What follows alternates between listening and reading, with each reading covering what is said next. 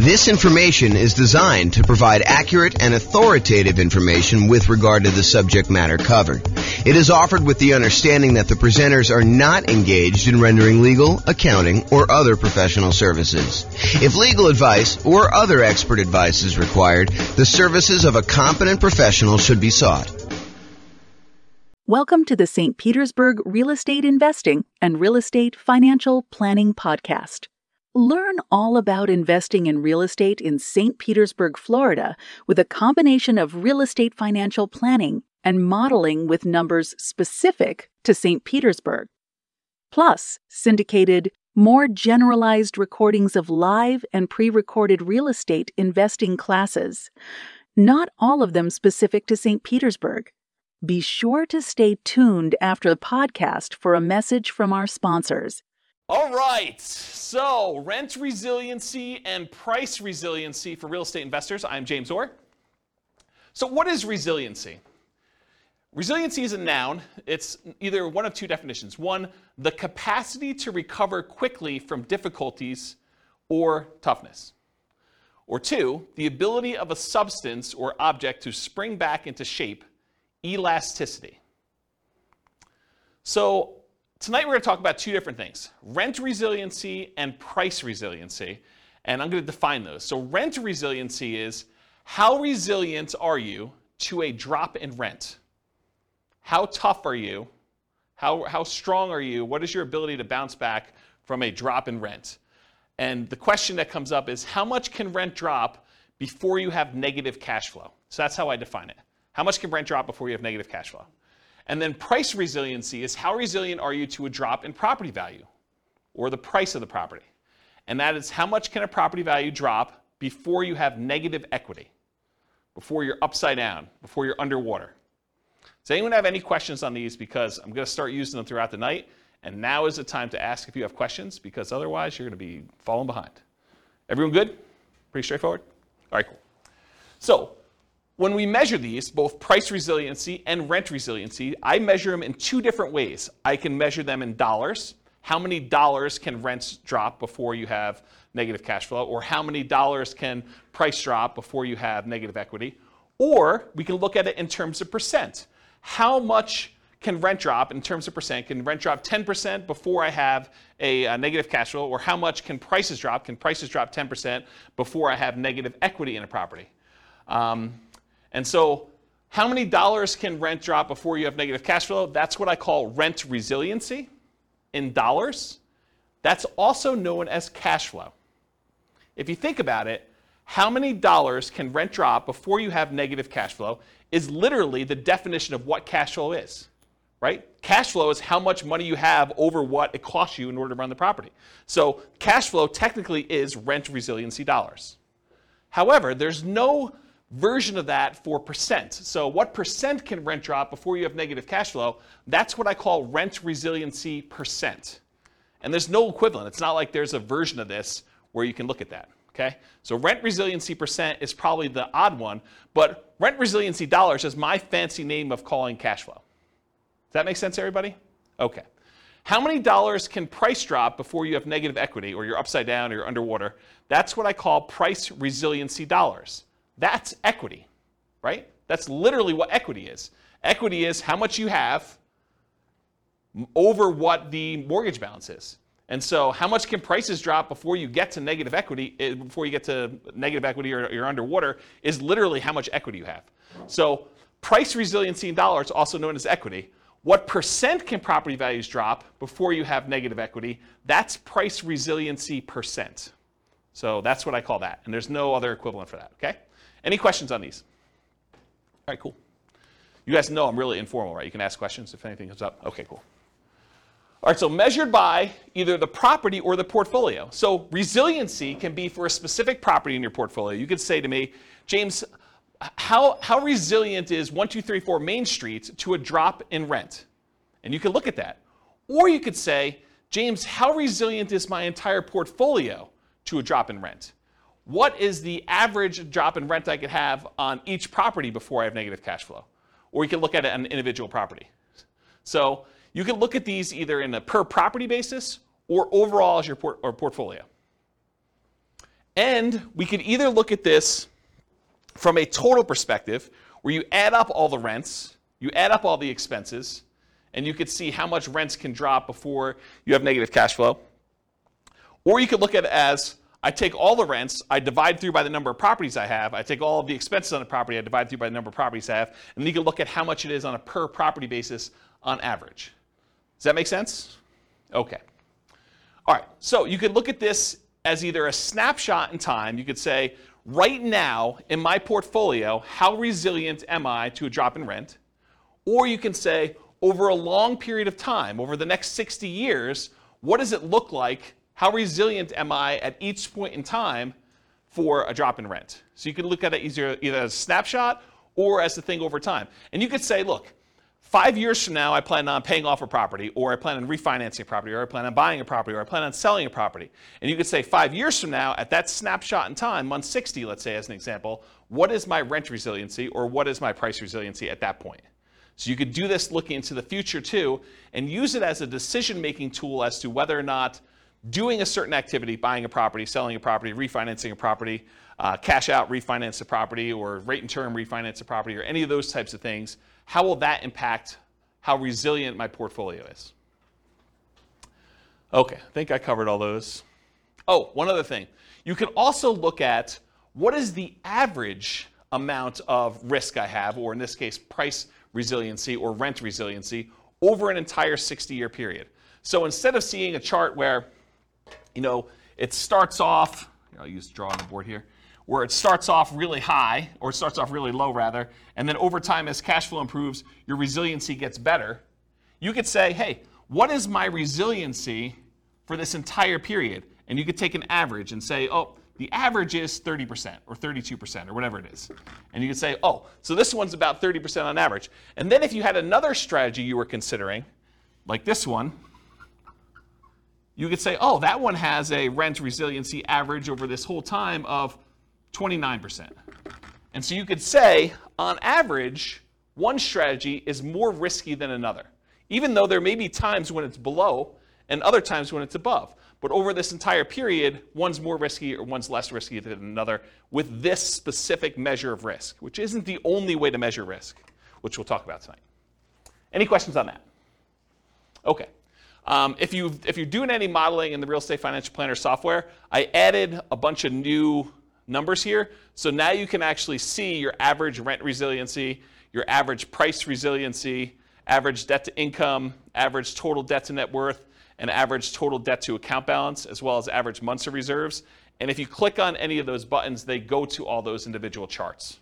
So I added those for you because I wanted to see them. So that's a new tool that's brand new for you guys. Tonight we're going to look at both snapshot, one specific month and how it measures, and we're going to look at stuff over time. We're going to talk about both of them. Any questions? Okay, cool. All right, let's talk about some oversimplified math. I'm going to give you an example just to kind of walk you through how this stuff works. So let's say you have two different portfolios that you're comparing. In one portfolio, in both portfolios, you have $1,000 per month in cash flow on all your properties, okay? In one portfolio, you have 10 properties that each cash flow $100 each, okay? 10 properties, $100 each property, that's $1,000 per month in cash flow. And in another portfolio, you have 5 properties with $200 a month each in cash flow. So you have one portfolio that has basically the same amount of cash flow for both. One of them has more properties with less cash flow per property, and the other one has fewer properties with more cash flow per property. What if rents, let's talk about the ones where you have 10 properties with $100 each. If rents drop by 10%, if rent per property goes from, just as an example, it's oversimplified, $1,000 per month to $900 per month in rent, your cash flow goes from $1,000 per month to $0 per month. You lost $100 per month in property. It was only a 10% decline in rent values, but because you only had $100 per property, it went from $1,000 per month in rent to $900 per month in rent. So the $100 in cash flow went away. You now have no cash flow on that particular portfolio.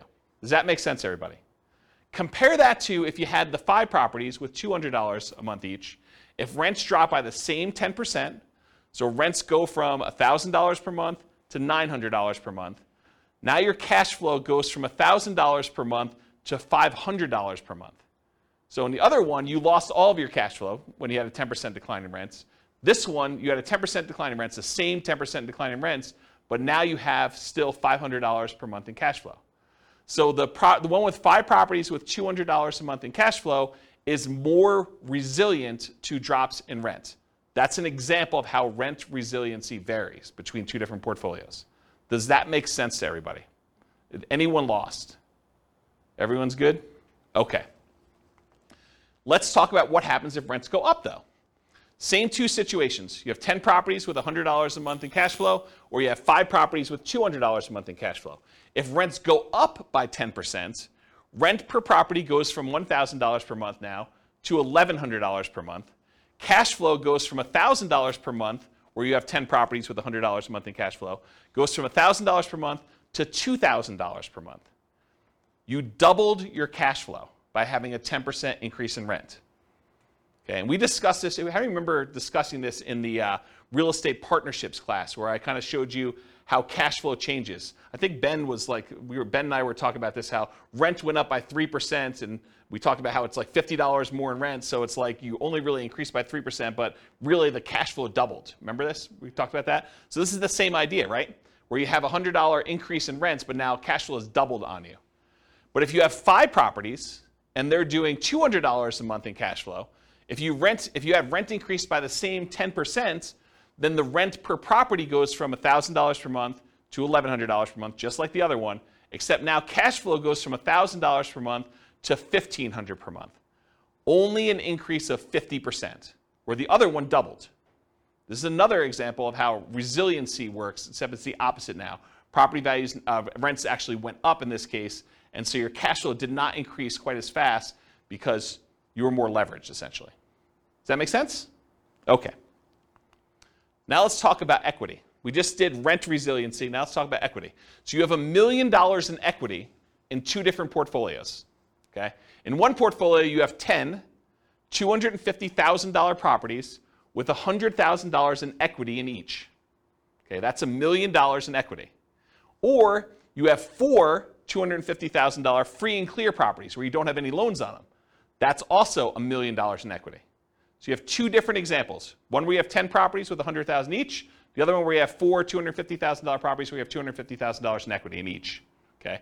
If price drops by 10%, in the one where you have 10 properties with $100,000 in equity each, that means if prices drop by 10%, 10% of a $250,000 property is $25,000. So the property value went from $250,000 to $225,000, but you got 10 of them. So now you have $250,000 in lost equity, and your equity decreased over 10 properties. That means your equity went from the $1 million that you had to $750,000. So your equity decreased from $1 million to $750,000. But if you had the other portfolio where you had 4 $250,000 free and clear properties, if the price drops by the same 10% we did before, $250,000 properties now worth $225,000, you had 4 properties at $25,000 decline in value each. That's $100,000 in equity decline total. So now your equity went from $1 million to $900,000. This is an example of how price resiliency works. Okay? You have one portfolio where you have 10 properties, where now you lost $250,000 of $1 million in equity, and you have another one where you have 4 free and clear properties, same decrease, but now you only lost $100,000 instead of $250,000. Does that make sense? Okay, cool. Now what happens if property values went up? Same $1 million in equity to start, same 2 situations. You have 10 $250,000 properties with $100,000 in equity each. If the price goes up by 10%, the $250,000 property is now worth $275,000. So $250,000 increase across all 10 properties in total. So your equity now goes from $1 million to $1.25 million. So you have an increase of 25%. 10% increase in price means your equity increased by 25%, as an example. Okay? Or you have the 4 $250,000 free and clear properties. If the price increases by the same 10%, same $25,000 per property, $100,000 for all 4, just add them up for 4 of them. Now your equity goes from $1 million to $1.1 million. It only increased by 10%. It's unleveraged. Okay? Does that make sense? All right. So really, what we're talking about in a lot of these cases is leverage. The more leverage you have, the less resilient you are. The less leverage you have, the more resilient you are. Does that make sense?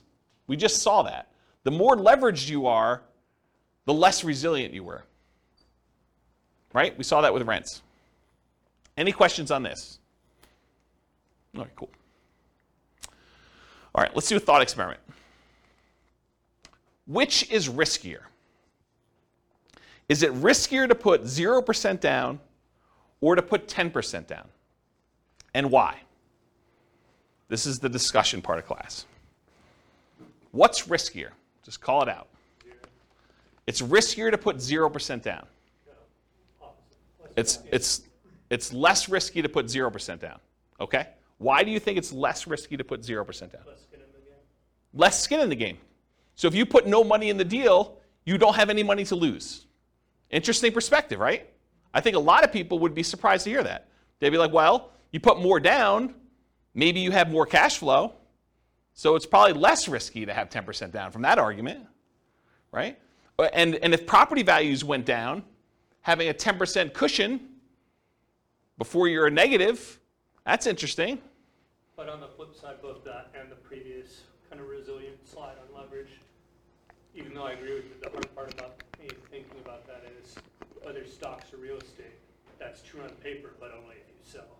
So if you've got enough portfolio to withstand the tide, it doesn't matter because you're not going to sell every low. So what you just went to is this idea of paper losses. If property prices go down but you don't sell, you don't really have a loss until you sell. You don't have a realized loss until you sell. And so you're arguing it doesn't really matter, right? You don't have a loss in either case unless you have to sell the property. Okay, so that makes it sort of even on those. What else? Which one's more risky, which one's less risky? What do you think? I think it depends. It depends on what? On your cash position. On your cash position, okay? So if you have a lot of cash, then which one's less risky? Then I'd probably go 0% down because your ROI would be higher. Okay, so you might have an infinite return on investment. Right. In theory, at least. I mean, really, you should be calculating your return, including how much you need to keep in reserves. I mean, we kind of teach that in deal analysis class. But ignoring that for a second, if you have a 0% invested in the deal and you make money on that, then you have an infinite return, right? Yeah. So you would think that it's less risky for you to have 0% down in that case. Yeah, if you can support the rents. Yeah. So you're assuming you're having to pay for negative cash flow. Well, there's that risk. There is a risk, right? So is it more risky to put 0% down or 10% down? What do you think? It's a personal decision. It's a personal decision, yeah? It depends on what you have in reserves. I really think. Are you paying? Are you deferring your down payment? But you have that down payment. You can put that money someplace else, invest it differently, while someone else maybe pays your down payment or not. I mean, yeah. Yeah. So I wonder if you're getting to this idea that if you put 0% down, you probably have more in reserves because you didn't have to put money down. I wonder if you're getting to that. Well, here are my thoughts on it. If you do 0% down, you have nothing in the deal, you have nothing to lose. So there's an argument to be made that if you put nothing into the deal, you have nothing to lose. It's arguably less risky in that way. However, your credit is at risk. If something happens and you have to sell and you have to give the property up for foreclosure, or you have to sell at a loss and you don't have money to make up the difference and you have to do a short sale or something like that, your credit's at risk. And maybe even more so if you put 0% down than if you put 10% down. Because the chance of you being underwater with 0% down is probably greater, right? You know, property values go down 5%. If you had put 10% down, you probably wouldn't be as likely to be underwater, although you have some sales costs and stuff in there, which we're going to ignore for a second. But if you do the 0% down, you're probably still underwater even with a 5% decrease in price, okay? What about prices rising? So you tend to have appreciation. You tend to pay off some debt on the property. You tend to have tax benefits, and you tend to have cash flow. So you might have this infinite return on investment with 0% down. It's not really a measure of risk, though. It's just kind of like a better return. You're still getting these benefits, but you had nothing in the deal, though. You're benefiting from having prices go up, at least in theory, paying off some of the debt as long as you're making your mortgage payment, getting tax benefits as long as you're able to depreciate the property, and then getting cash flow on the property if there is any. Maybe there's negative cash flow. But you would have an infinite return on your investment, ignoring, of course, that you should have your return calculated on your reserves as well. And here's, I think it's what Rachel was saying, you have more reserves if you didn't have to put as much down. If you only had to put 0% down, maybe you have more in reserves. And having more in reserves probably makes that less risky. So I don't know. It's kind of an interesting thought. What about the other side? 10% down. Well, property values go down 10%. You could lose 100% of your money. As sort of what Austin suggested before, you don't have a loss until you actually have to sell. You have this sort of paper loss. And the longer you hold that property, in the overwhelming majority of the cases, real estate tends to be pretty forgiving over time. Even if property values go down the next 5 years, you push it out 30 years, property values are probably going to be up from there, right? Your credit is still at risk, so you still have that risk. Maybe it's a little bit less at risk because you still have that cushion. Of course, prices do rise in a lot of cases. You still pay off debt to have tax benefits and cash flow, but you're maybe more likely to have a little bit of positive cash flow in that case. And maybe that makes it a little less risky. But you have less debt paid off. So your overall return is probably a little less because if you put 10% down, your debt pay down is a little bit lower when you put money down than if you have 0% down. And finally, you have a little bit lower overall return on investment. So which one is less risky? I don't know. I think part of it's how you measure it and your situation. And you have less reserves, which we talked about. Any questions on this? It's kind of an interesting thought experiment, right? Like, which one's less risky? I think part of that, for us analyzing too, is your own incomes. How quickly can you save to get 10 or 20% down in your market? Because if you're spending 6 months doing that, it might not be a big deal. If it takes you 2 to 4 years, you're going backwards fast. So Austin's almost suggesting that how long it would take you to save up that 10% might be another factor in which one's riskier. If you can quickly save up that 10%, it's probably less risky for you, I think is what he's suggesting. If it would take you a really long time, that's probably a bigger risk. Your ability to replenish losses you have, I think is another way you're thinking about that. That's interesting, yeah. Any questions on this? Good little thought experiment. Okay. Measuring risk in real estate investments, which is largely what we're getting at, right? Aren't we sort of getting at this kind of rent resiliency and price resiliency? Aren't we sort of talking about a way to measure risk?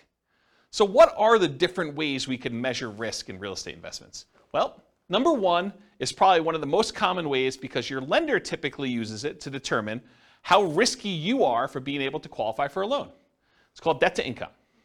Debt to income measures how much debt you have compared to how much income you're making, including rental properties. It's often used by lenders to qualify you for loans. So if you ever heard, DTI, what's your ratio for DTI or how much debt to income do you have? It's what lenders use to determine how risky you are to loan money to. So it is definitely a way to measure risk when you're investing in real estate. Probably one of the most common ones. Another one though, and also used by lender, is your debt service coverage ratio, often abbreviated DSCR. That measures how much income you have from your property compared to your expenses on the property. It's a ratio of your income on the properties to your expenses. And a lot of lenders want to see 1.25 or something like that. They want to make sure that the income you have in your property can more than cover your expenses. Okay? That's another way that we measure risk. Here's one you may not have heard of. It's debt to net worth. How much debt do you have? If you add up all your mortgages and any other debts you might have, car loans, student loans, anything like that, credit card loans, how much debt do you have compared to what your overall net worth is? And when we use net worth here, we're also talking about any equity you have in properties. How much cash you have in the bank, how much money you have invested in stocks, how much Bitcoin you have, how much Dogecoin you have, all those things, right? So it's your overall net worth, your ratio of your debt to your net worth, okay? But if you think about it, debt to net worth, certain types of net worth are more liquid than others. It's hard to get at equity. What's up? I thought your net worth already It does. So I'm confused by It does, but your ratio, But your ratio, I mean. the ratio of how much debt you still have to your net worth is a measure of how risky it is. But your net worth, in this case, you've subtracted your debt. Yes. Okay, got it. Yes. That's a great question. Rachel asked, so your net worth typically has all of your assets minus what all of your debts are on your assets. And so you find out what your overall, your like net is after all of your debts on your property. And yes, when we do this calculation, we're saying how much debt you have now divided by what your net worth is. Got it. Yep. Just want to make sure. Yeah. And think about it this way. Let's use a really basic example. Let's say you're a Bill Gates type of guy and you have $1 million and you owe $10,000. So now you have $10,000 in debt over $1 million net worth. That's a relatively low debt to net worth.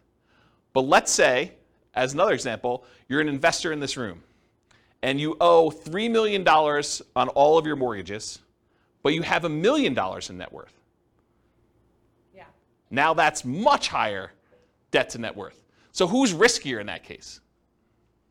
Right? I think the person who has $3 million in debt and only $1 million in net worth, as an extreme example. Yeah. Okay? So I was getting to this point though. So when you think about your net worth, what does your net worth consist of? It consists of equity in your properties, your account balances, any type of investments you have, any cash you have, things like that. But some of that is not easily accessible.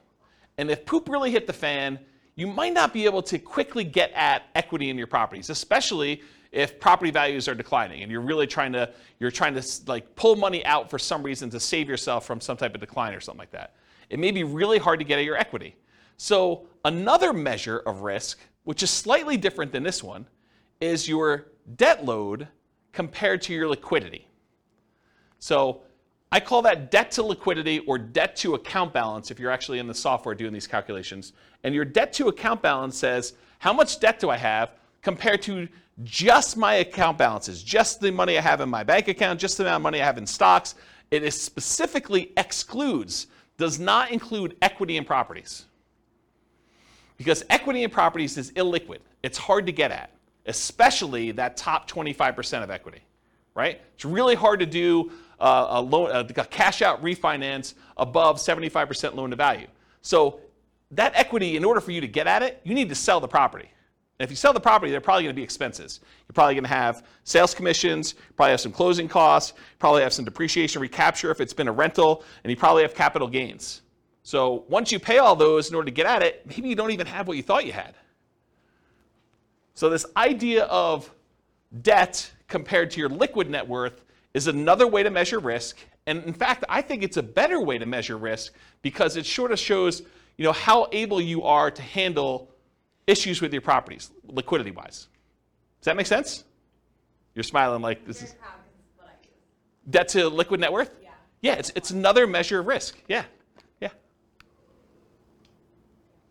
Okay, so far we've covered debt to income, commonly used by lenders, debt service coverage ratio, another one used by lenders a lot, debt to net worth, which I don't think many lenders use, but I think it's a really good metric, and debt to liquidity or debt to account balances. What about reserves? Isn't reserves another measure of risk? If you only have 1 month of reserves on your personal expenses, all the rental properties you own, don't you think that that's more risky than someone who has 6 months or a year's worth of reserves saved up somewhere? So this just shows you another way to measure risk.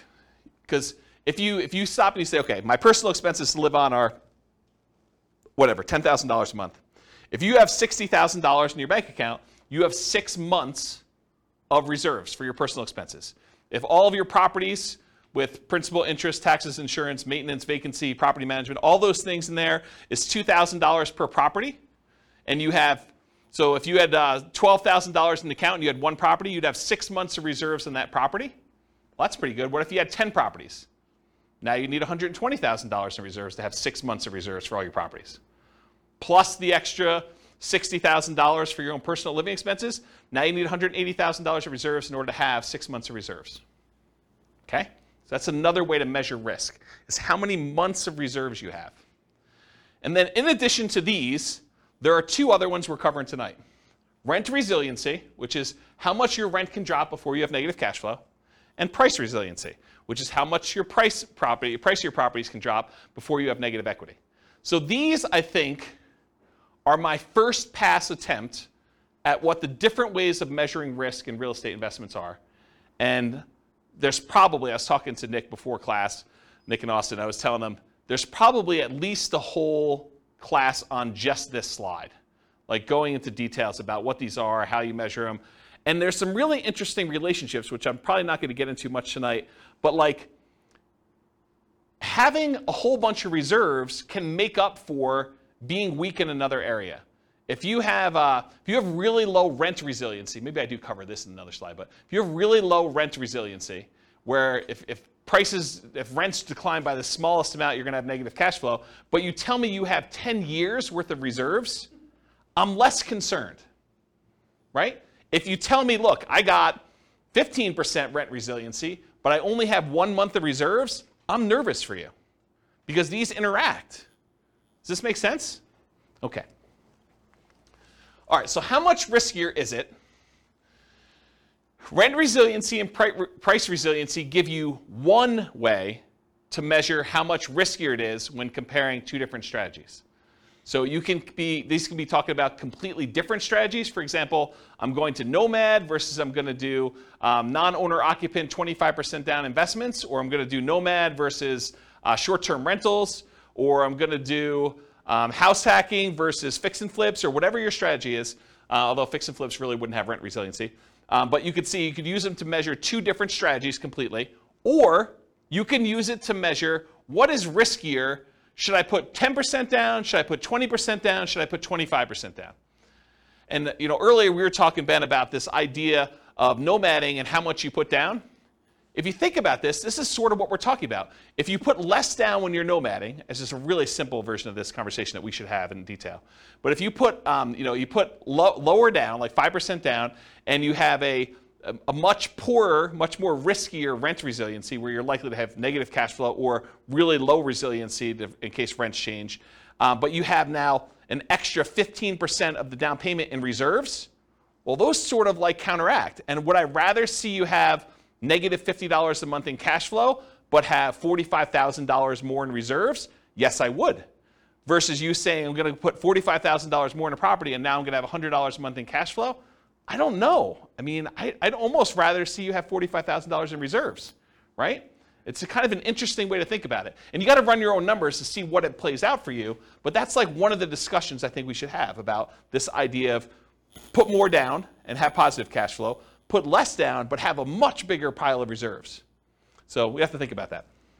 Okay, so you could be analyzing, you can use this to measure risk when you're looking at totally different strategies or different amounts of leverage. Should I put 20% down? Should I put 25% down? Should I put 50% down? Should I buy these properties free and clear? Other measures of risk may mitigate the severity or the consequences from the risk associated with another measure. This is what we talked about before about having risky rent resiliency, where it's really low, and if you have a drop in rents, you're going to have negative cash flow. But being risky there can often be mitigated by having really robust reserves. So if you're really sensitive to drops in rent where you're going to have negative cash flow, but you tell me you've got $1 million in reserves, I probably don't care, right? Unless you're talking about really big numbers for the negative cash flow. But if you tell me you have very little reserves and you're close, or you tell me, or I'd rather see you say, I got a decent rent resiliency and mediocre to good sort of reserves. Sort of like this balance between them, okay?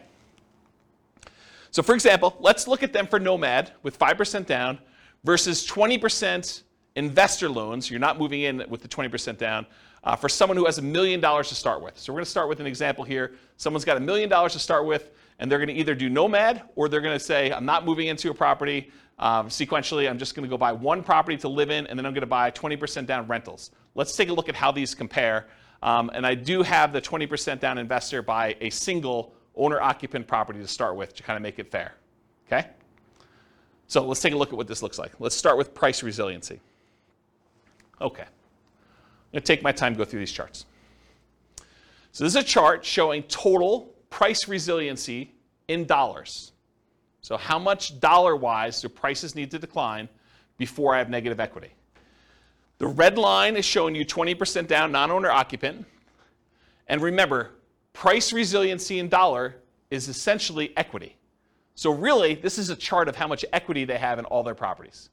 Right? That's what I'm showing you. We started with $1 million, and we either do the nomad strategy, where you're buying properties with 5% down, moving in, living there for a year, converting the last one to a rental, buying the next one, putting 5% down, and you're repeating this process until you have 10 rentals and 1 owner-occupant, versus someone who is buying 1 owner-occupant property and immediately putting 20% down to buy 10 rentals as quickly as they can with that $1 million that they have. So in this case, they're able to buy the 10 rentals really, really fast in like 10 months. Okay? So you'll see, as far as how much equity they have in their properties, when they do 20% down, they're buying these properties really, really fast, and it's growing very quickly at the beginning. Then over time, you just have this normal appreciation curve. Then you have properties paid off, and the appreciation curve kind of stalls out a little bit, versus someone who does nomad, where you're only buying 1 property a year, and it's kind of growing very, very slowly. Then eventually you get to the point where you stop buying properties, and it just grows with appreciation from there until you start paying off the properties later on. Eventually, they get to the same spot, though, where they have the same amount of equity in the properties. They have basically 11 free and clear properties, 1 they're living in, and 10 rentals. One of them got there by nomading, the other one got there by buying 20% down. Does that make sense to everybody? Okay. So putting 20% down gives you more equity. Duh. Right? I mean, this is sort of like master the obvious stuff. You put 20% down versus 5% down, you're going to have more equity, which is why 20% down is above the other curve. So it's more resilient to declines in prices. Might be easier to see this, though, per property, because you're like, these numbers don't make any sense to me. It's like hard to tell what's going on. But what if we looked at it on a per property basis? Well, that's what the average price resiliency dollar is. We now look at the amount of price resiliency we have per property. And so this gives you an idea of how much equity you have on the average property that you have there. Same idea, though. 20% down, non-owner occupant, is kind of more than what you do with 5% down. Interesting thing, though, with nomad, you live in the property for a year. And my definition for average price resiliency dollar, I exclude your owner-occupant home. I basically only look at it for investment properties. There's a weird exception when we look at all individual properties, but for the most part, I'm ignoring this one. So you'll notice nomad is 0 until basically month 13, when we convert that to a rental. And so then it pops up, and you have a certain amount of dollars, 5% plus whatever appreciation was on that particular property. And then each one that you buy, it kind of increases until you get to the time where you're stopping buying, and then it just kind of continues up per property. And this gives you a feeling for how much it is. But it's still hard to gauge because this is future dollars, right? You have equity growing, but your property values are also growing too. So it's hard to tell what's happening because these numbers don't make a lot of sense to us when we think about future dollars. Like, what does having $500,000 per property in equity mean, about 20 years in the future? It's hard to fathom. It's hard to really relate to that, okay? So if you do this and we adjust for inflation, if we say, look, I'm going to adjust back to inflation so that the property is always worth $350,000 or so in today's dollars. Now we can kind of get a feel for what's happening. This is showing you average price resiliency dollar, but now it's adjusted so that these numbers make sense to us because we're talking about adjusting back into today's dollars. So, this has, when the nomad kind of pops up there, we have, I don't know, whatever that is, about $40,000 or so, maybe a little bit more, and each one you buy kind of increases until you get to the point where after you're stopping buying around year 10 or so, you got about $100,000 on average across all the properties that you bought over time for all the nomad ones. But the ones where you put 20% down, it's probably $180,000 on average. Okay? So you can just kind of see how this works. And eventually you get to the point where you have 100% of equity. So the property values are worth about $350,000. You have about $350,000 worth of price resiliency. The property value can drop the full value of the property before you have negative equity because you don't have a loan. Does that make sense? And these are slower to get there because you delayed buying properties. It takes you longer to get to the point where, on average, all of your properties are paid off because they staggered a year out. And these were only staggered by like 9 months or 10 months in order to get all 10 bought. Does that make sense, everybody? Okay. So these are in inflation-adjusted dollars. Helps you think about how much property values might need to go down with the properties. You understand it now, not what it will be worth in the future. You may also see that we're only measuring rentals. That's why nomad's at 0. Any questions on this one? But that only assumes, well, that also doesn't take into account how much out of pocket you had to put down to get to the same result. 100%. We are not including how much you had to put down in order to get to how much equity you have. You're right. Because rent resiliency, or price resiliency in this case, doesn't include the amount you put in. It's really just how much can prices drop before I have negative equity. I'm assuming that's, for the math that was used, it was the same interest rate for both? No, they don't use the same interest rate, because when you put 5% down on an owner-occupant loan, it's probably a little bit better than you putting 20% down on a non-owner-occupant loan. So I use different interest rates. I actually looked them up. Yeah, so this is interesting, because we're going to have a slide later on where I show you which one gets to financial independence faster, and it surprises a lot of people. Because you'd think, I don't know, 20% down, it should get there faster or whatever. I mean, you're going to look at it, you're going to see. Yeah. All right, any other questions on this? I think I'm about to switch gears.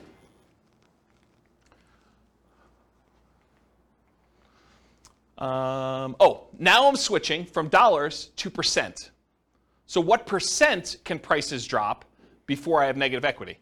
And you can see when you put 20% down on the first property, you basically have 20% that can decline before you have negative equity.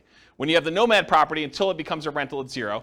But then as soon as you do this, it's probably closer to like this 8% range. Why is it 8% after a year? Because you put 5% down, I assume property values are appreciating at 3. So now property values can go down by like 8% on this first one before you have it. And each time you buy a new property, it sort of increases to get to this point.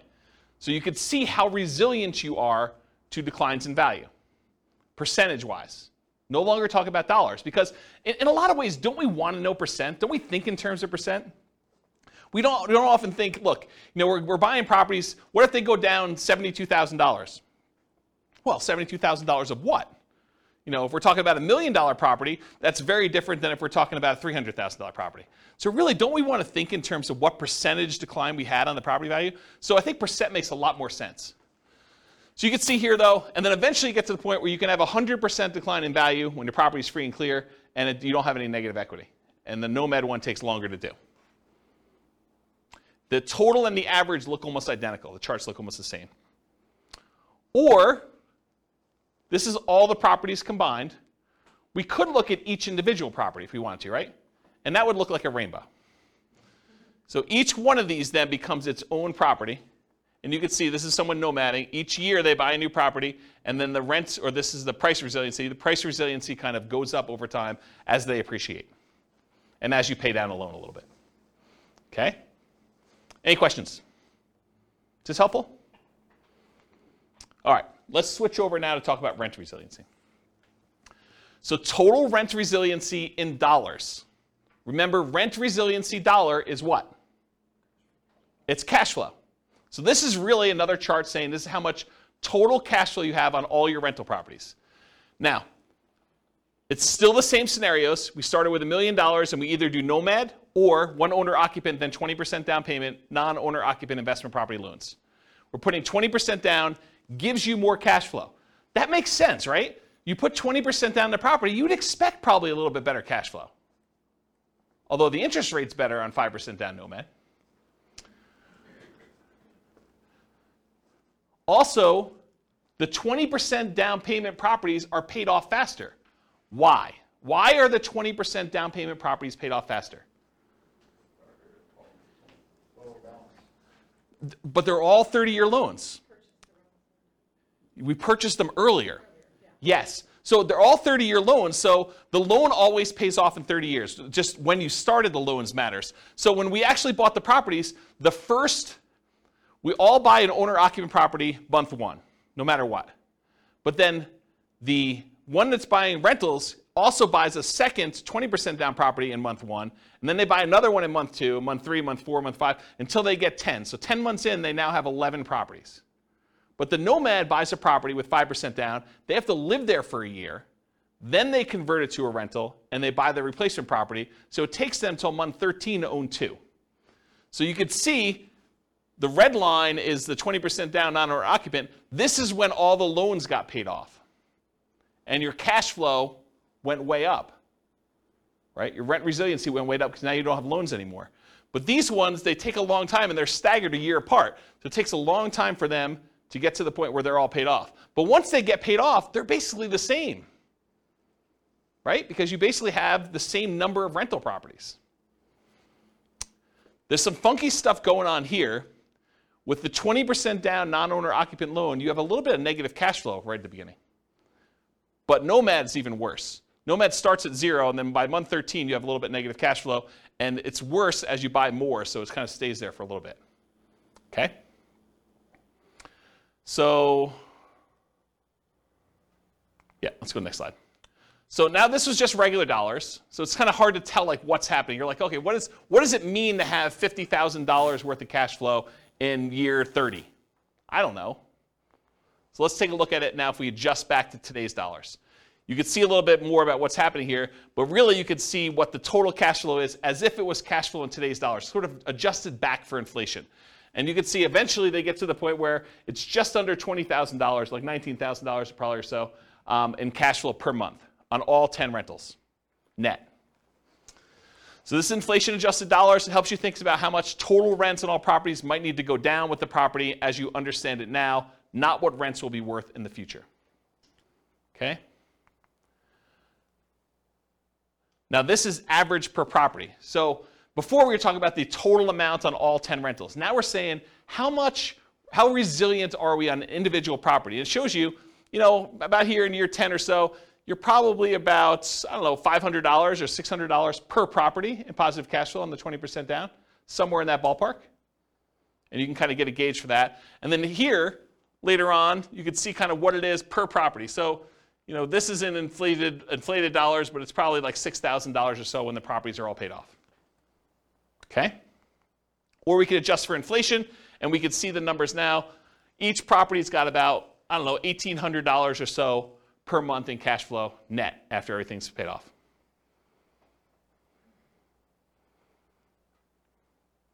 Cool? Any questions on this? All right, now we're going to switch to percent. So what percent can rents decline before we have negative cash flow? Well, with both of them, we're negative up front, right? Because we're basically underwater. We have negative cash flow on the properties. The 20% down one becomes positive sooner. The Nomad one takes a little longer before it becomes positive. But you can see that over time, though, it gets to the point where about 10 years in, 20% down is, about 18% resilient. You can have an 18% drop in rents before you have negative cash flow. And Nomad is probably, I don't know what that is, 8, somewhere around there.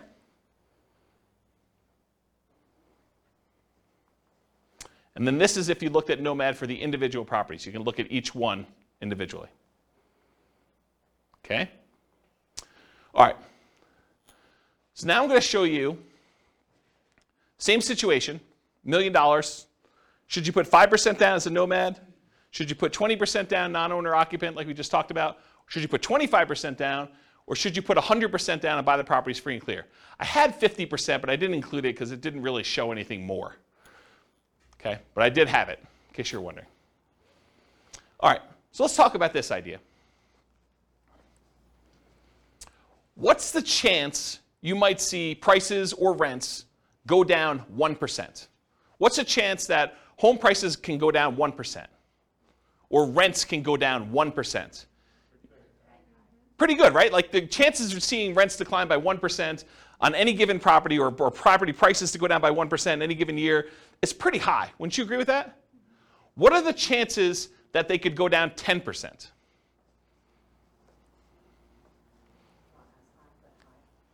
You think it's high? Is it as high as 1%? Yeah, it's much more likely for you to be able to see property prices or rents go down 1% than it would be for them to go down 10%. What about the chances it could go down 25%? Property prices, you have a $400,000 property, now it's worth $300,000. What are the chances that could happen? Could it happen? Yeah, it could happen. Is it more likely that something like that would happen, or is it more likely you'll see a 1% decline? 1%, right? I mean, this is obvious. I'm not trying to trick you. What about a 100% decline? Rents go to 0. Property prices go to 0. Could that happen? Maybe. Is it likely? Probably not. So would you agree that we're much more likely to see a 1% decline than a 50% decline? Not a trick question. Seems really obvious, right? Therefore, having a rent resiliency of 20%, where rents can decline by 20% before you have negative cash flow, is much less risky than having a rent resiliency of 10%, where rents can go down by 10% before we have negative cash flow, because we're much less likely to see a 20% drop than a 10% drop in rents. Because the chance of it going down 20% is much more unlikely than having a 20% rent resiliency, it's probably not 2 times better. It's probably more than 2 times better. Does that make sense? There's a point where, look, you really want to have a 1% rent resiliency or better. You really want to have a 2% one. But once you get up to like 30%, how much better is 35 than 30? Right? I don't know if it's like a lot, because the chance of it getting to 30% decline is much lower.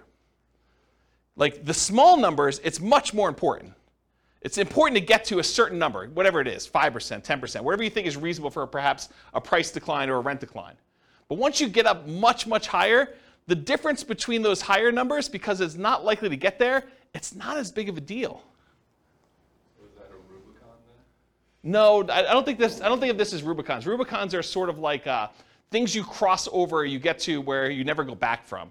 Acquiring your first rental property, or getting to the point where you have $100 a month coming in cash flow, or the point where you have your mortgage paid for by your rental properties. Yeah, things like that. Those are what I think considered Rubicons. Yeah. Yeah, question? So in your rent investor history, what percentage have you seen rents go down?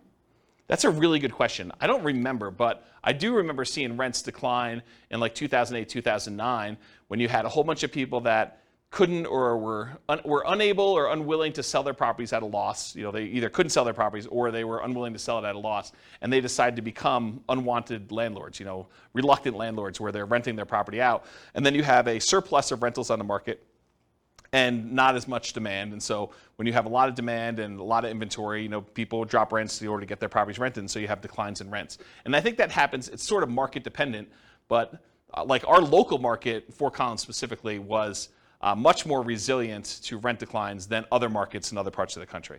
So I think part of it is market dependent, and I probably could look at some charts to try to get a feel for that. There probably is some data that I'll try to find, and we can look that up. But I don't think it's unreasonable to be prepared for a 10% decline. Especially, I think about it this way too. Over the last X years, we've seen a massive run up in prices, a massive run up in rates, in rental rates, rents.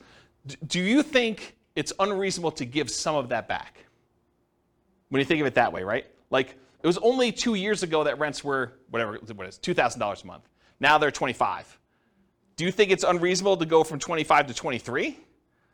And you're still $300 more than you were, a couple of years ago? I don't think that's unreasonable. And so part of it is, what's that? Depends on what you bought the house for.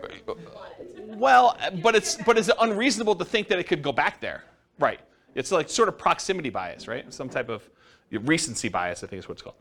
I think partly, I get what you're saying logically, but with that being said, I think part of that's also interest rates and new buying. Yes. Because if that trails up, so right now your PITI, you're looking more towards $3K that every renter is going to have to hit if they're going to go towards a new house, then rates have to go up because they're going to trail that. They're not going to go to, I'm not going to rent it for $2,300, but I know you're going to buy it for $3,000. Yeah, so what Austin is saying is I think he's sort of pegging rents have to be related in some form or another to what your equivalent mortgage payment will be. And that has not always been true. We've seen transitions in markets where at one point they were parity. It was $2,000 to buy the property with a reasonable down payment compared to about $2,000 a month in rent. And we saw some type of parity with that. But then over time, markets changed where the price to buy a house went up a lot and rents did not creep up quite as fast as those things. And so that can change in a marketplace over time. It's not universally true that always rents are there. Now, what's an interesting kind of way to think about this is you could force that to be true by doing like a rent-to-own or lease option where you tell people, look, the mortgage payment if you go buy this property is $3,000 a month, to use your example, but rents would normally be $2,200. But I'm going to charge you $3,000 a month because if you can't afford a $3,000 a month payment, you can't buy this house. You're never going to be able to actually buy it from me. And if you can't do that, then why am I putting you in here?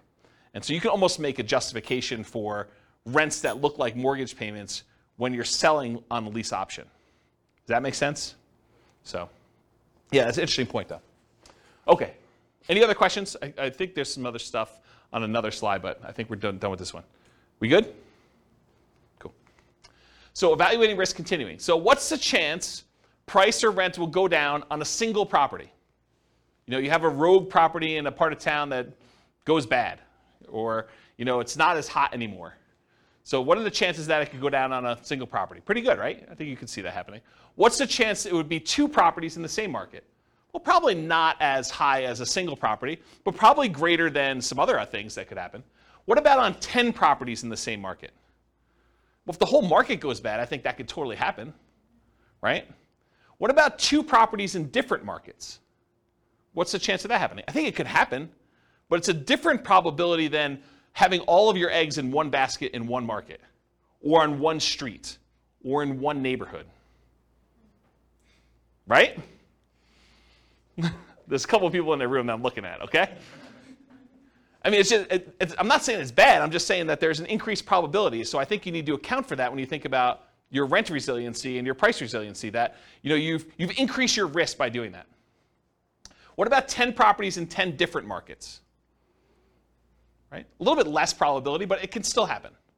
So diversification in some form or another, whether that's geographic, investing in different markets, property type, you know, buying some duplexes, buying some apartments, buying some single-family homes, you know, buying some condos, buying some townhomes, you know, all those different types of properties that you can do, or price points, you know, buying some entry-level rental properties versus buying some luxury properties, buying some mid-range sort of properties, or the strategy you're using. I'm doing short-term rentals, I'm doing house hacking, I'm doing you know, fix and flip, or all these different examples. So there's some diversification you can do across all those different things.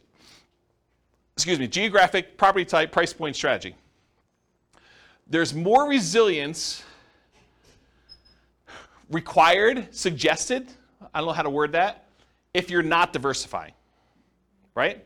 I think you'd be prudent to have a more resilient portfolio to increase your threshold for what you want to have in terms of resilience if you're not diversifying in other ways.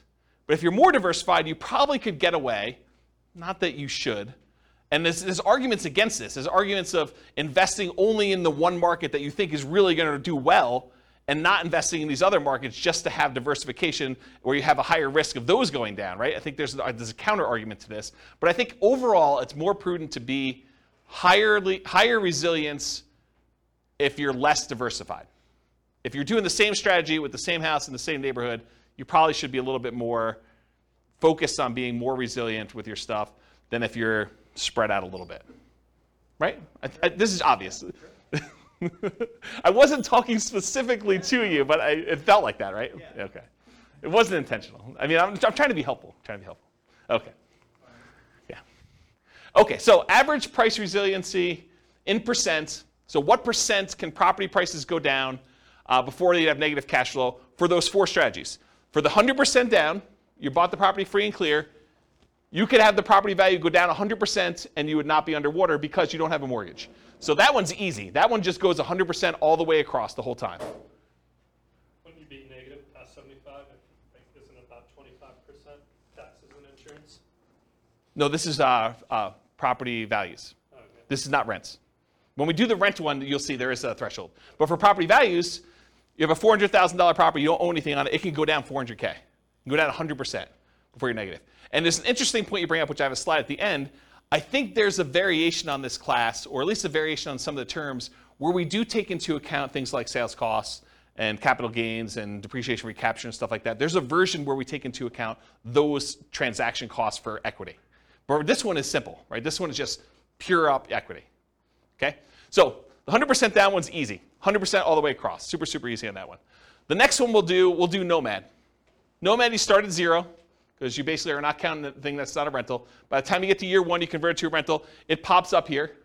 And this is the average per property. And so it shows you you're at about 8% or so. And then each time you buy a property, kind of comes down, drops down, does this, until eventually it kind of tapers off until you get to the point where all the properties are paid off and you're doing that. That's what Nomad is. 20%, 25% down, that's just a difference in down payment amount. And so the curves are very similar. In both cases, you're buying properties as quickly as you can. I will tell you that with the 20% down, you can get all 10 properties, all 10 rental properties. With the 25% down, you get really close, and I think you need to buy one a year or two later. Okay? So you have a small delay there, but you're acquiring these properties, and you're more resilient with 25% down. This makes more sense, right? You put more down, you're more resilient to a price drop when you do that, and then they eventually taper to the point where they get to be the same when the properties are all paid off. About 30 years in the future from when you started. Maybe minus a year, plus a year. Okay? Any questions on this? Pretty straightforward? Okay. Now this is average rent resiliency in dollars for the three strategies. So when you buy properties free and clear, you have really high cash flow, but you have fewer properties. You only had $1 million to start with. You can't buy 10. You can only buy 3 and change. So 3 until you save up for the next one. Okay? So then your kind of average rent resiliency dollars kind of up here until eventually you catch up with everyone else. But here though, you've got 25% down, 20% down, and Nomad. Nomad starts at 0, then it has negative cash flow. The 20% down one has some negative cash flow. The 25% down one has positive cash flow from the beginning. And the curves are very, very similar. The ones where you put 20 and 25% down, the properties get paid off. And so your cash flow really improves here. And they go up here. And then the Nomad one takes a little while to pay off because you're doing them a year at a time. Does that make sense? Okay, so that's rent resiliency dollar. Now this is that snapshot I talked about. I basically said, let's look at some arbitrary point in time. I picked 5 years in the future. And I said, what does this look like? What is the average rent resiliency in dollars at 5 years in the future for this thing? And so for the 100% down, 1965. And this is in inflation adjusted dollars, so it's back in today's dollars. So you have rents drop by $1,919.65 and not have negative cash flow with the free and clear properties. With 20% down, you can only have rents drop $116.05 before you're negative. With 25% down, it could drop $309.54 per property before you're negative. And with Nomad, $14.42. So just a snapshot in time, 5 years in the future, average property, this is per property, right? Average rent resiliency dollar. You either drop almost $1,900 and change, $115 and change, $310 and change, or $15. Not $1,500, just 15. That's Nomad. So which one of these is riskiest? It's obvious, right? But look at the difference. Can we see rents drop by $116? Probably. So just order of magnitude, you can see that these are not that far off. Okay, so now this is percent for rents. So as you were discussing, Austin, there's taxes and insurance and stuff, so it's not 100%. Because you have property taxes, insurance, and those things on the property. So really it's about 80-something% here. So we say about 18% or so is actually taxes and insurance. For the free and clear property, that's where it is. That's how much rents can drop before you be negative. With the 25% down, they could drop a little bit here, I don't know, whatever that is, 3%, 4%, but it increases over time until they get paid off and it goes up there. This is that extra property being paid off, I think. And then with the 20% down, you start off with negative cash flow, which I'll show you this here in a second. And then by the time you get to month, whatever this is, 4 years in or so, then it gets to become positive. And then it gets up here when the properties get paid off, they all bump up there. And then here's Nomad. It's negative for a while, finally becomes positive, and then it kind of follows a similar curve, not exactly the same, but very similar. And then once you start paying off properties here, they get paid off. Does everyone see that? So Nomad and 20% down both have negative cash flow with professional property management in this example. That's what the assumptions were. And so here's the cash flow power meter. It shows you, the black line is where rent is. So it shows you for the rent that they're getting, this light green area shows that they would have positive cash flow if they were managing the property themselves. If it were in this dark green area, it would be positive cash flow if they had a professional property manager, which in this case they don't, so it's slightly negative, but it's positive if they were to manage it themselves. In the yellow area, it means that it would be positive cash flow if they were managing it themselves and they took into account cash flow from depreciation, the tax benefits of owning the property. And then the red area is you're still covering some of the debt pay down, but it's negative. And then here is you're not even covering debt pay down. So depending on where the black line is, it shows you how much cash flow you have and whether it's cash flow with property management, cash flow you managing it yourself, cash flow with cash flow from depreciation, or I'm not even covering, I wouldn't be positive even if I had an interest-only loan is another way of saying this, okay? Any questions on this? And if you're just like cash flow power meter, what is all that stuff? There's a class on that too, and I probably need to do a new one. But we look at cash flow power meters to see very visually where cash flow is on any particular property. It's a really easy way to see where you are. Any questions? All right, so now this is the same chart we had before, except we're doing percentages. So this is year 5, month 60. Rents can drop 83% if you have a free and clear before you have negative cash flow. Rents could drop 5% with 20% down. Can rents drop 5%? Absolutely. That's like a realistic number for you see rents decline, right? 5% decrease in rents. For the 25% down, they can drop 13.47. I don't know. That'd be a harder one to do. I mean, it definitely could happen, but it's harder than 5%, right? Wouldn't you agree? And the Nomad one, 0.63. So what's the chance that rents could decline 0.63%? Really high. What's the chance rents could decline 5%? I'd say reasonably high. What's the chance that they can decline 13.47? Moderate. I mean, it's not unheard of, but it's not high, right? Probably not high. And what's the chance it could decline 83.12%? Pretty low. Pretty low. So you can get a feel for how resilient this strategy is here. And this is probably different strategy. This is just different down payment amounts to give you a feel. Okay? Any questions on this? Cool. It's often counterintuitive. Just because a real estate investing strategy is more or less leveraged or more or less risky doesn't always mean it will perform better or worse than another strategy toward achieving financial independence specifically. So just because, hey, this is more risky, it's got to get me to financial independence faster? Not true. I'll show you that in a second. For example, putting 100% down to buy up to 10 rentals might seem like the least risky strategy from a number of risk measures, right? I mean, put 100% down. And putting 5% down to Nomad might, at first blush, seem the most risky.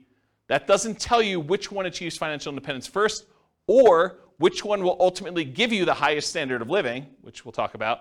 And this is a case for doing Monte Carlo or alternative universe modeling, where we actually see how risky is this? Like, what happens if rents don't go up always? Because when you do Nomad and you have like prices always going up and rents going always up, Nomad looks amazing, right? You start having some years where prices don't go up or rents sort of go down some years or something like that.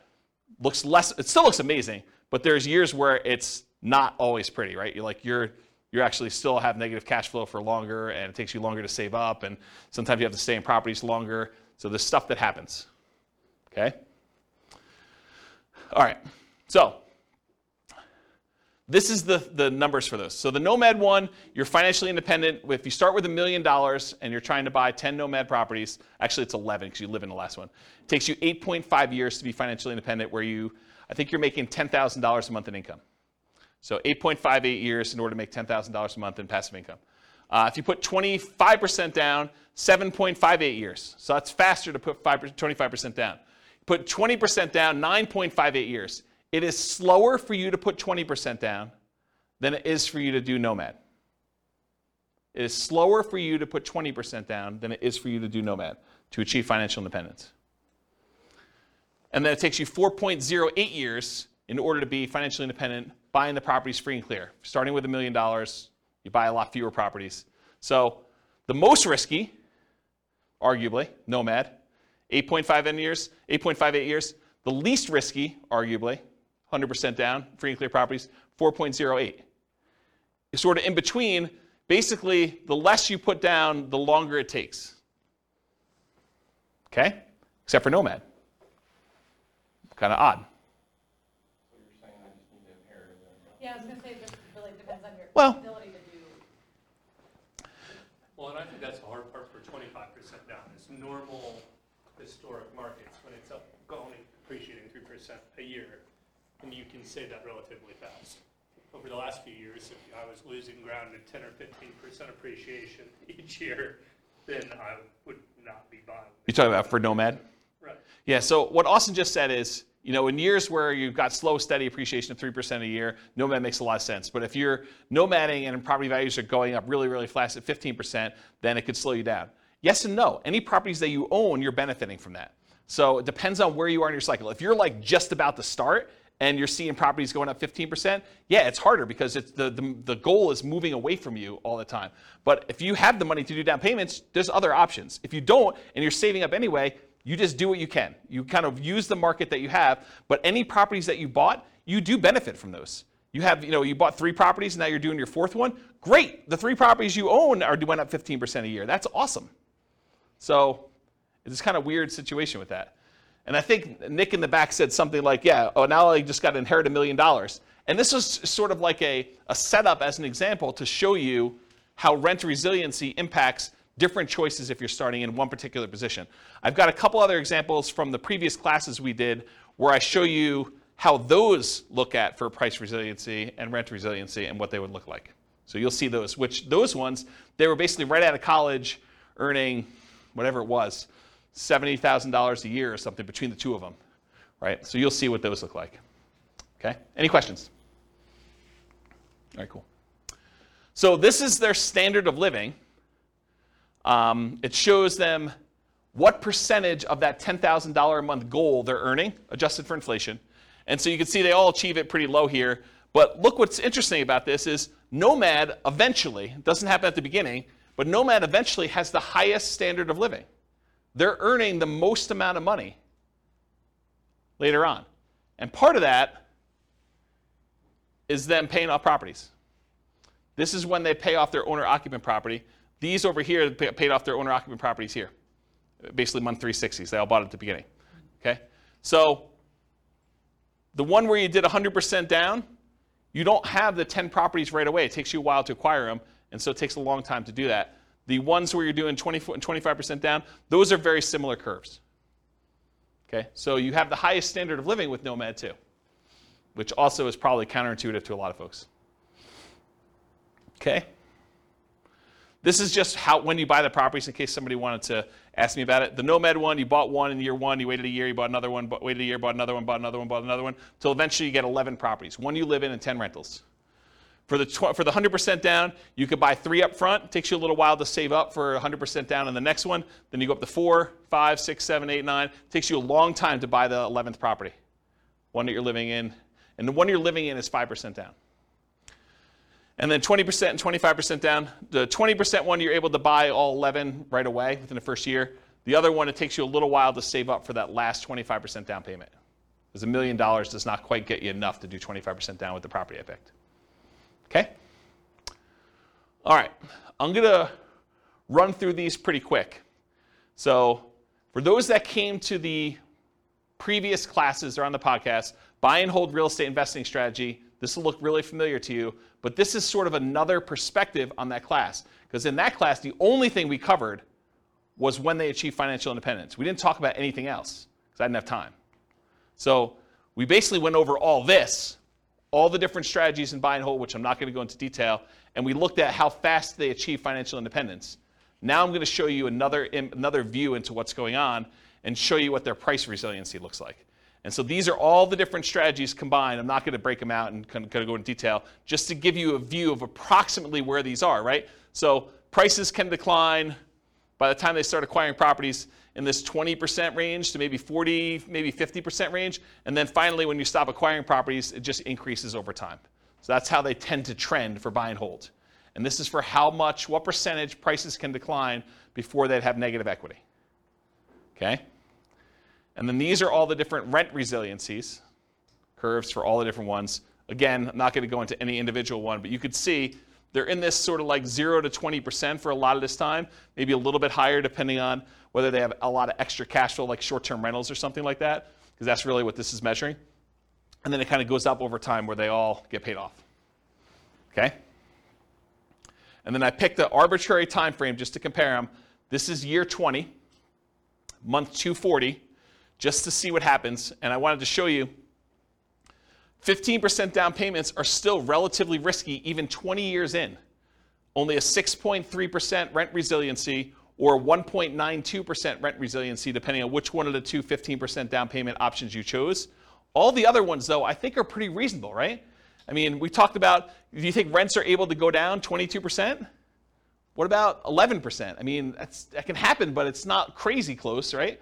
You start getting at 1.92, that's pretty close before you have negative cash flow. So these are the 15% down options, and then these are all the other buy and hold ones, depending on which one you're looking at. Does that make sense? Just so you can see visually like approximately where they are in relative sizes. Okay? Any questions? Cool. All right, let's do the same thing for that Nomad real estate investing strategy class. Again, in that class, we went over all the different time it took them to be financially independent. We didn't go into any other detail. We didn't talk about net worth. We didn't talk about any risk. We didn't talk about, cash flow or, debt service coverage ratio or debt to income or anything else. So really, we just covered that. Now, this is if you do price resiliency. The blue one that's really weird is the lease option one where you're buying properties, then you have to stop buying until you can afford the next one and they get cashed out. So there's some weird stuff going on with the blue one, just ignore that one. But the rest of them sort of trend in this, I don't know, once you get up to steady state, 25 to 50%, and then of course as they get paid off, they increase from there. So you can see relative price resiliency in that, what I would consider to be a reasonable range. There's nothing kind of abnormal there. And then here's rent resiliency. Again, the blue one is that lease option one, which is kind of wacky. But then here, it builds up. Nomad kind of builds up over time as you acquire properties and you hold them longer, and you add another property, and eventually you get good cash flow. But it takes some time to get there, and kind of cash flow increases here until the properties start getting paid off. That's what they look like for rent resiliency percent. Any questions? And for comparison, this is year 20. Do you have a question, Austin? Yeah. For the short-term rental. Yep. For 5% down, I'm assuming that was done year 2 or Yes. starting year 2 then? Yes. You start your short-term rental year 2. And then, do you remember what kind of cash flow or additional rent you were projecting for that? Yeah, it's in that presentation, but I don't remember. It wasn't crazy though. I remember at the time thinking it was a pretty reasonable bump. I bumped up expenses on it and I bumped up income on it so that the net income was higher, but it wasn't like 2x or anything like that. It wasn't that extreme. It wasn't even close to 2x. It was a reasonable bump. And you could change those assumptions, right? You can go copy the scenario to your account and just change the model. Yep. So this is month 240, year 20. The same one we did before where we had some of those that were in that 5% or whatever it was, 2%, whatever the numbers were there. And I just want to show you that the average rent resiliency by year 20 for Nomad, they all look pretty reasonable to me. I mean, there is a 7.76 one. I'm pretty sure that's the lease option exit one, which is wacky anyway. All the other ones, though, they seem kind of reasonable. I mean, the lowest besides that is 11.9%. Not great, but not horrible. And there's some that are 30%. Right? Doesn't seem unreasonable to me to have the ability to have rents drop by 20% before you have negative cash flow. Seems pretty resilient. Any questions on this? I think this is the last one I'm doing for these. House hacking. Again, this was that house hacking real estate investing strategy class where we covered all the different times it took to be financially independent. I'm not going to go over that again. But then here is the price resiliency for those. Very similar to a lot of the other ones where between 25% and a little bit less than 50% prices can decline for the bulk of the time here. And then, of course, when they're paid off, they get a lot better. And then for rent resiliency, you start off with some negative cash flow in some cases, and then you have positive between 0 and 25 for rent resiliency for a lot of this period of time, and then you start paying off properties, they get a lot better. And of course, you knew this was coming. Year 20, kind of a snapshot. There's some that are kind of funky. Whatever this fourth one is, that's one of the blues. That's probably a 15% down one, honestly. It's probably 15% down payment, this blue, if I had to guess. And then the other one, 5.86. That's like a pink. Yeah, they're all the 15% down ones. So these are all these low 5.86 ones are all 15% down, which that's the lowest rent resiliency you have. All the other ones, well, I guess 5. What's 5? That's a green one. Oh, that's probably 15% down too.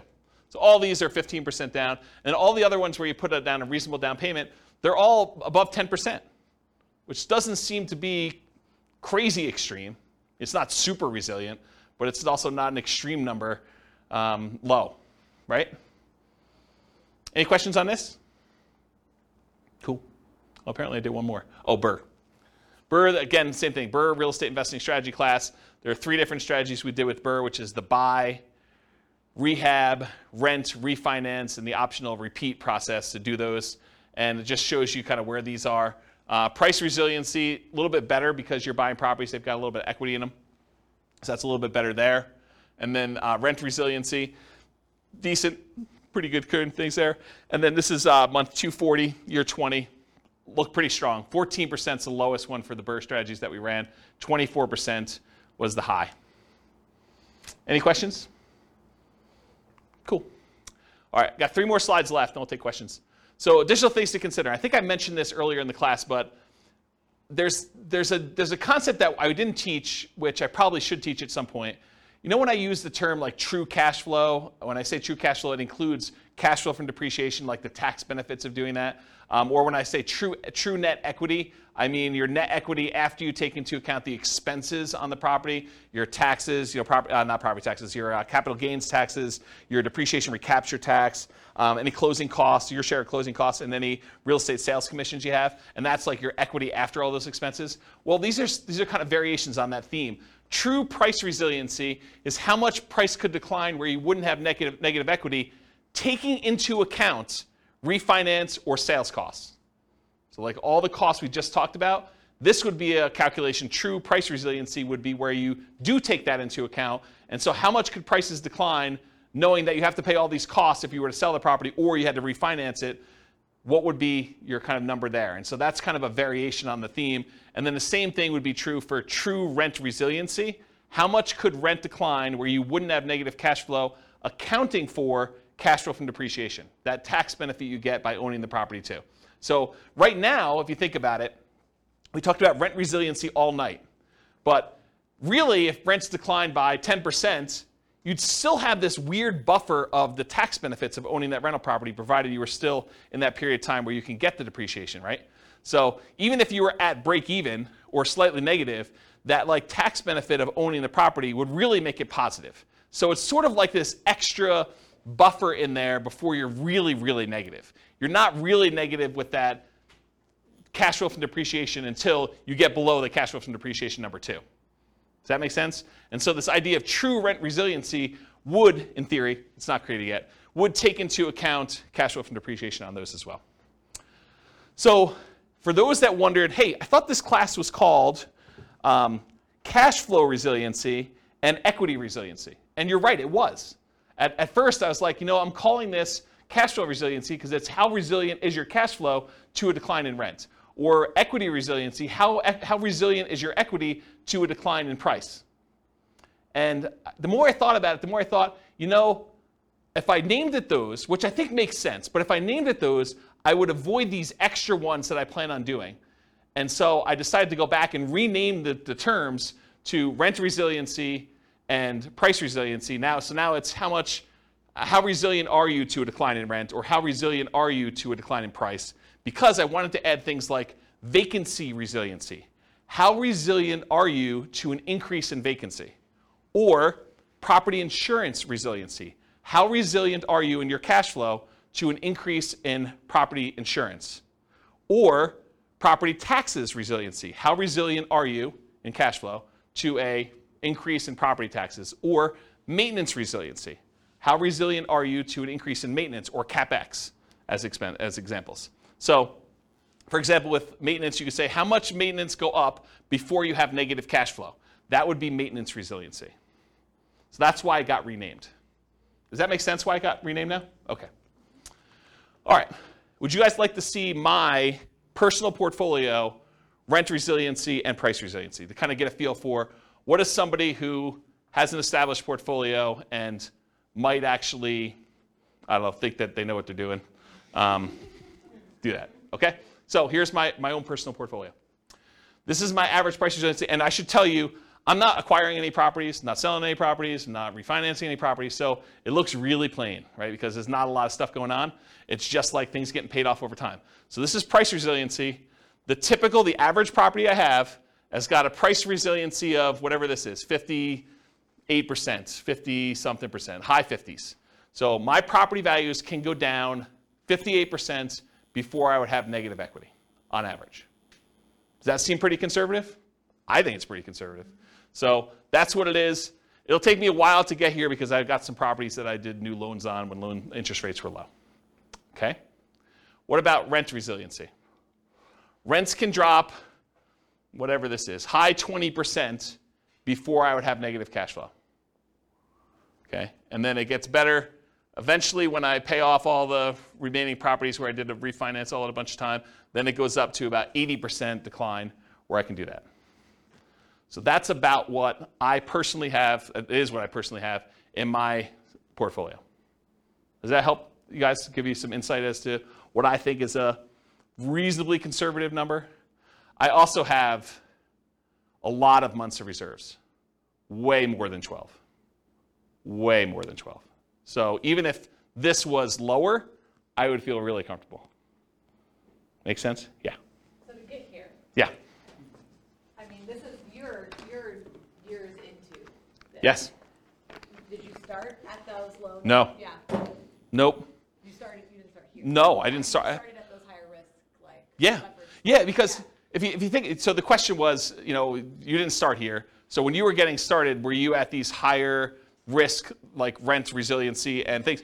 Yeah, you have to, because if you think about it, by definition, if I put 25% down to acquire property, well, I have whatever it is, 25% things before I could do that, right? So yeah, now I'm, with the equity you have in your property, now I'm at 50, whatever that is, 55, 58, I don't even know what the number is, but it's not 25 anymore, right? What's the longest property you own? Oh, not very long at this point. You sold them, Yeah, there's been turnover. Yeah, so not very long at this point. But I mean, part of this is market appreciation too, right? And there's definitely there's at least one nomad property. There's actually 2 nomad properties in there. Right, but how do you, one of the things to think about is how do you change this, right? One of the ways you could change it is you put a free and clear property or 2 or 3 in there. And that can overall change the average, right? So there's free and clear properties in there too. All right. Any final questions? Is that helpful, seeing this too? Surprise. I don't usually show my stuff. Any questions? Yeah, awesome. So first kind of statement, then question. So from my understanding of the last few graphs, most of the variance is probably between 10 to 15%. It depends on your strategy and what you're doing, right? If you're buying free and clear properties, no. If you're doing these like highly leveraged, 15% down, 20% down, 25% down, or Nomad 5% down, acquire them a year apart, or Burr, where you're kind of like trying to pull your money out, all those things vary depending on what you're doing. But if you're kind of for rent resiliency, kind of looking at it from that lens, I guess. Going back to where we started class, then if you would rather go 0 down and have the rest in cash or index or whatever else, the main 4 or 5 dips we've had in the last 100 years, haven't they only lasted like 1 to 4-ish years on average? I don't know that data that well that I can comment on it, but it doesn't sound unreasonable that you had relatively short periods of time where the dips didn't last forever. So I guess where I'm thinking of trying to tie that back together, circular thinking, is I would think there would be less risk than trying to ride that out with the reserves to the side than the additional equivalent of being above it percentage-wise and holding it that way. But I think they're related. So I think your question is, I'll reword it for you. I think your question is it better to have a lot of reserves and not worry as much about rent resiliency because you have the reserves to handle it? Or should you have 20% plus as far as rent resiliency where you might have some negative cash flow, but you can kind of hold it? And I think it's a combination. It's like, if you have 10 over here, then you have to have 20 over here. And if you have 20 over here, you have to have 10 over here. And you're weighting them. And the numbers are arbitrary. It's like sort of like this balancing act of, if you're really low rent resiliency, you're high risk, right? You have a small amount before you go negative, then having reserves, big reserves, makes a lot of sense. If you are, you have really good, if you've got rent resiliency like I have in my portfolio, where property values or rents can go down, whatever this number is, 28% or whatever the number is here, then needing reserves is probably not that important, right? I still have crazy reserves. I mean, I'll tell you, it's like over the top. But you don't need that as much if you have 28% rent resiliency. This makes sense, right? So it's this balancing act. And this is sort of what we were talking about when you first came into class, but off recording, is that looking at all these different measures of risk, you have to like weigh them against each other, because you can have, your debt to income can be one thing, and your debt to net worth, and your liquid debt to net worth, and like all those kind of measures, debt to liquid net worth, like all these measures can be kind of coming into play, and you're like, well, if I'm going to have this, then I definitely want to have on the upper end of reserves. Or if I'm going to have this, then I definitely want to keep this there. There's probably a whole class I should do on reserves that will cover a lot of this, right? It'll like pull from all these different classes with the rent resiliency and the kind of measures of other risk and things of that nature, and show you how I think reserves should change based on that. I think there's like a minimum, and then I think you probably should have more. Just as one example, if you're going to have negative cash flow when you're buying a nomad property, I think it's prudent to take whatever the negative cash flow is, set that aside as part of reserves, and X number of months of reserves, right? I think you already know that you're going to have this amount of negative cash flow, so that should be part of your reserve calculation to begin with, plus then 6 months or 12 months or whatever you're doing for that. Like, that's the way that I would think about it. And so there's a whole bunch of things like that that I probably need to teach in a reserves class, and which I'll put on my list. I'm sure that'll come up in a question for how I'm going to choose the classes in the future. So, does that answer your question? Okay. Any other questions? Was this helpful? The kind of like rent resiliency, price resiliency.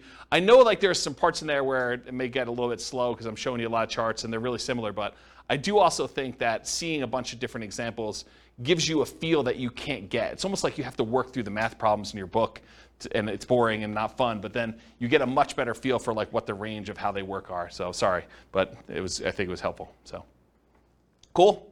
Thank you all for coming. I will see you all soon. Bye-bye for now. You're welcome. With home prices up, mortgage interest rates up, and rents up, but not quite enough to counteract the higher prices and interest rates, cash flow on rental properties in St. Petersburg is harder than ever.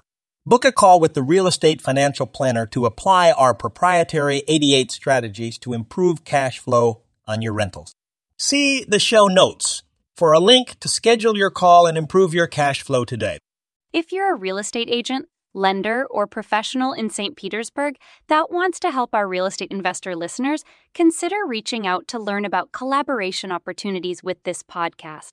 We'd love to add more value to our listeners by having you assist our investors buy, sell, and finance their real estate investments. See the show notes to schedule a call to discuss collaboration opportunities.